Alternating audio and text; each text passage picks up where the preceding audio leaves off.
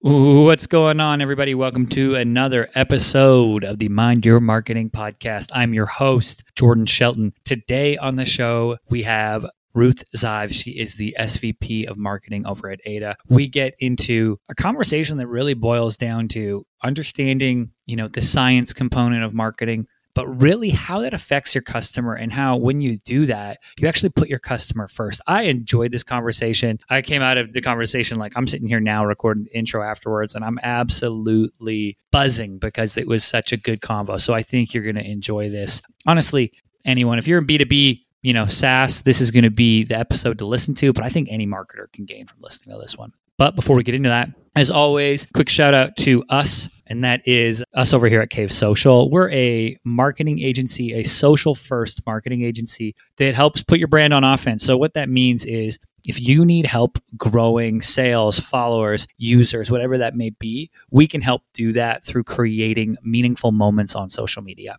Go over to cavesocial.com, hit that contact us. We'd love to chat about your... All right, now let's get into this episode.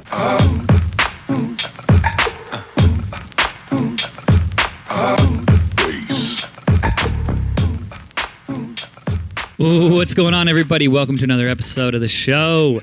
Today, joining me is Ruth Zive. She is the SVP of marketing at Ada. Ruth, how you doing? I'm doing great. How are you? I'm doing awesome. I'm so excited. We had a great conversation before we hit record. So I'm really, really excited to get into this and some of the topics really around data, accountability as a marketer, really that science part of the brain when you're looking at, about that equal parts arts and science. But before we do that, I want to pass the mic to you, and I want you to tell our listeners, what's your story? How did you find your way into this crazy world of marketing? Yeah, I definitely did not follow a traditional path. Out of university, I thought I wanted to change the world, and I did my master's of social work and actually did that with a major in community organizing. So I wanted to go and do like nonprofit management, which is pretty much exactly what I did for about a decade, primarily focused on fundraising, which is really sales. You're just selling goodwill instead of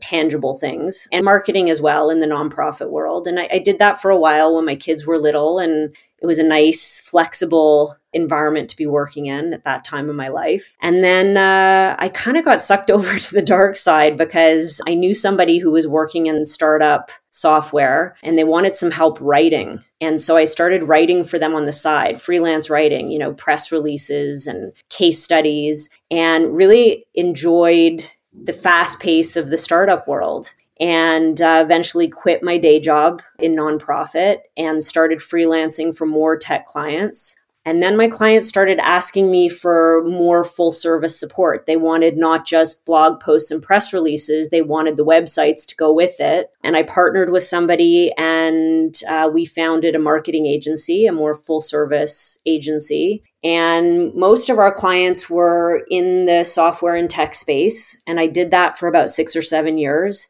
And then one of my clients pulled me in-house. I was there for 4 or 5 years and then joined Ada about 2.5 years ago. So definitely not the path that I imagined for myself when I graduated university, but it was a great way to learn marketing and, learn about the software space and really cut my teeth in a way that was a little bit more unconventional. But I think often that's the case in our world. Yeah, it's so interesting. The people who've come on the show and anyone who's listened for a while now knows that senior level marketers come from all walks of life. Totally. And I think it comes down to this ability that it's like understanding how to, one, connect with people, and then two, how to structure data or how to structure messaging or how to structure things that then it actually makes sense to your outcome. So social work is actually a great example because you're in a highly emotional space. We work with a couple nonprofits and philanthropy groups, and it's highly emotional. The content, it's really will move you,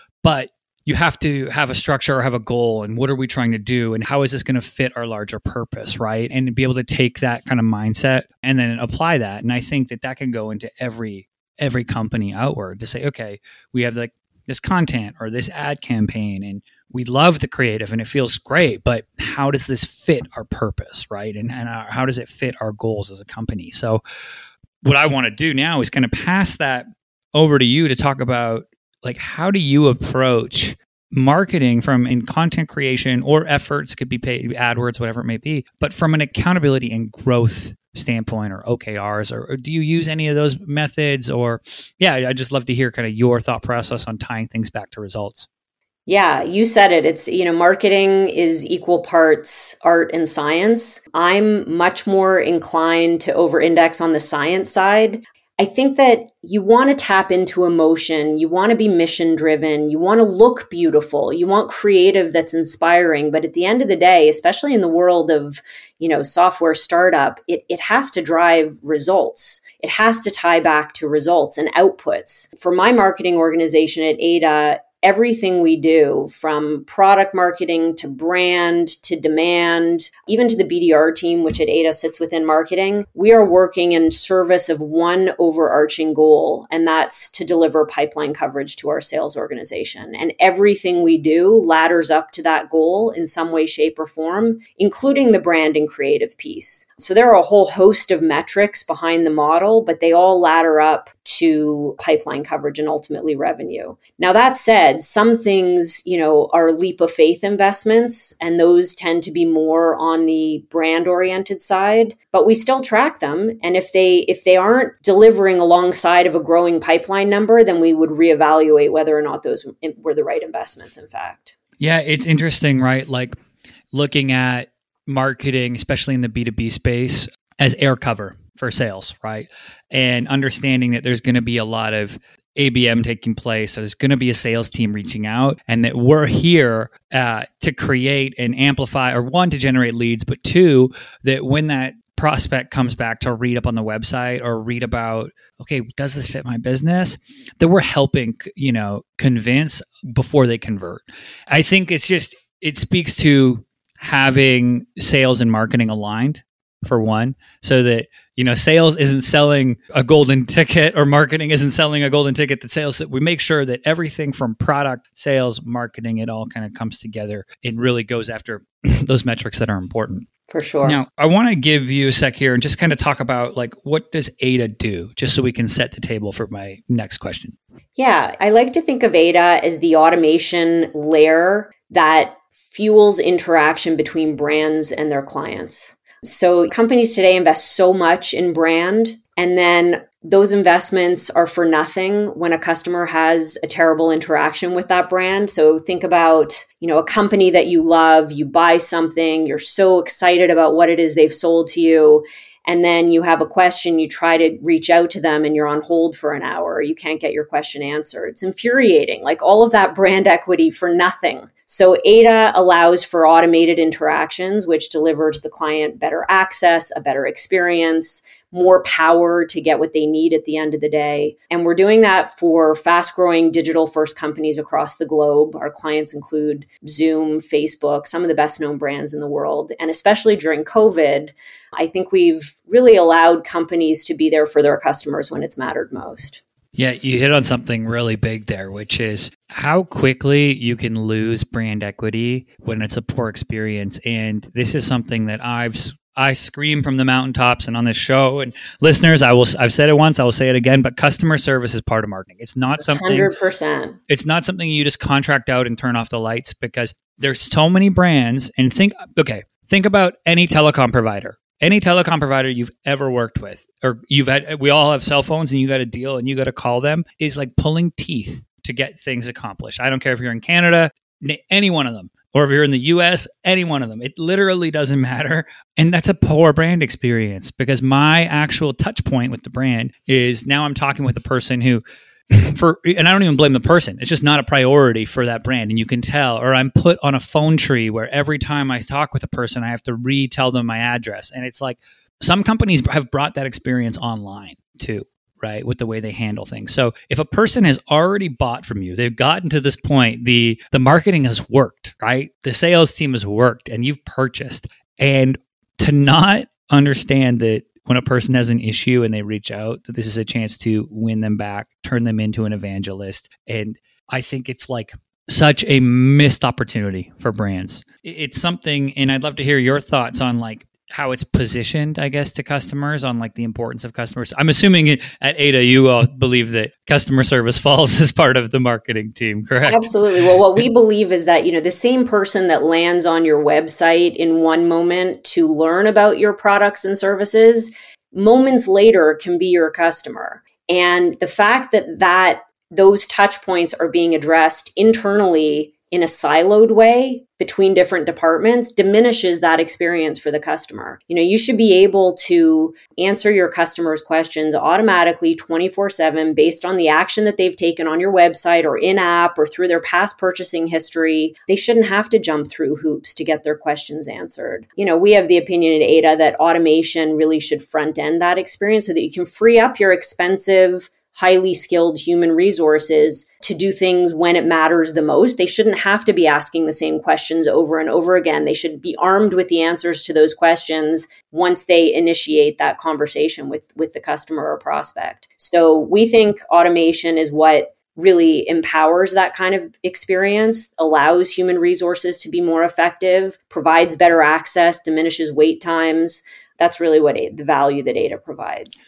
Right. So you're really facilitating a lot of one and dones from a customer service perspective. And then, like you said, leaving the human resources there for when things do need to be escalated. Exactly. Right. You got it. Yeah. It's something that I think, this kind of comes back to the start of the conversation, right? Where we look at the science side of it. Now, we can say that and say, okay, but how many, for your customers, like how many inquiries were one and dones? Right? It's like that's a metric we can look at and say, look, here's what we did from a customer service standpoint, or here's what Ada enabled from a customer service standpoint that makes your organization, from a value proposition, be able to free up human resources so they can put their decision-making power towards building the brand or building the company. And like all of those things start to become more and more clear, right? So it's taking that emotional human connection side of things, but then having that data in behind it, right? That's exactly right. Our CEO likes to talk about how, when you have your favorite coffee shop on the corner of your street, maybe this is a pre-COVID consideration, but your favorite coffee shop at the end of your street, you go there every morning, they know your name, they know your favorite order, they greet you, they might ask about your kids or your job. You've got like this intimate connection there because they know about you and understand you. That's hard to scale. When you walk into your bank, where you may have been banking for 20 years, you don't have that same experience necessarily. And this is where companies struggle. It's how do they continue to deliver that personalized, intimate, meaningful experience and access to the customer at scale? And it's very, very difficult to achieve without automation and without access to the data that informs you about what your customers care about. And so you're exactly right. The data is what allows for a more meaningful experience, a more meaningful relationship between brands and their customers. And yet companies haven't seemed to crack the code on how they can lean into that data at scale to preserve that. So our clients are doing that more effectively. And it's been really exciting to watch, especially during COVID, when they've been inundated with, unprecedented volumes of inquiries and interactions. Yeah, it's interesting because I think companies get caught up on like, we have this, system, or we have these people in place.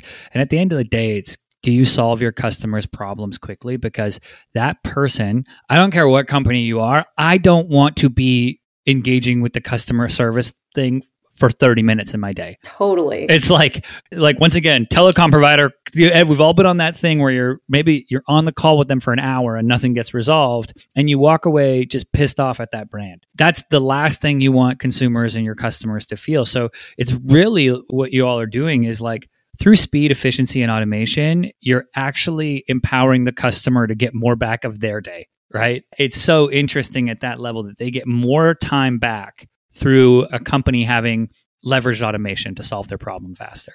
Exactly. I love that. The customer first, it's really comes back to putting people, like when we look at the data, but when we get to it, it's really how much time do you free up for people? How fast do you solve their problems and how scalable is it? Yeah. Like, do customers really want experiences? Are they on a journey? No, they want to get their stuff done. They want the refund. They want to upgrade. They want to return. They want to track their package. Like they want to get something done, and not getting it done for them has massive brand implications, which is such a shame because companies are spending billions of dollars to grow their brand equity. And, like you said, in an instant, it's gone because of that bad experience. So, oh yeah, it's like customers don't care about your company's why when their package is late. Right. Okay. Right. And as a marketer, like that's infuriating to me. That's why absolutely customer service should be a marketing consideration. You have to consolidate that full spectrum of touch points because they're all related. It's the same person. And the investments that we make as marketers, we don't want to see those diminished on the other side. We're not making those investments just for purposes of securing the sale. We want to preserve the lifetime value of that customer, grow it over time, make sure that they feel connected, that loyalty is, extended. So those should all be top of mind considerations for marketers as well. Spot on. I really enjoyed this, Ruth. This was awesome. But before I let you go, let people know, where can they find out more about Ada and connect with you online? So check out our website at ada.cx and absolutely look for me on LinkedIn. I post regularly. Would love to chat with your listeners there. Amazing. I will put links to both of those, both Ruth's LinkedIn and Ada, on the show notes page. So wherever you're listening, just click on that link and you will be able to check those out. Ruth, thanks again for coming on. I appreciate it. Thank you. All right, everybody. That's it for this episode. As always, I'm your host, Jordan Shelton, and I'll catch you next time.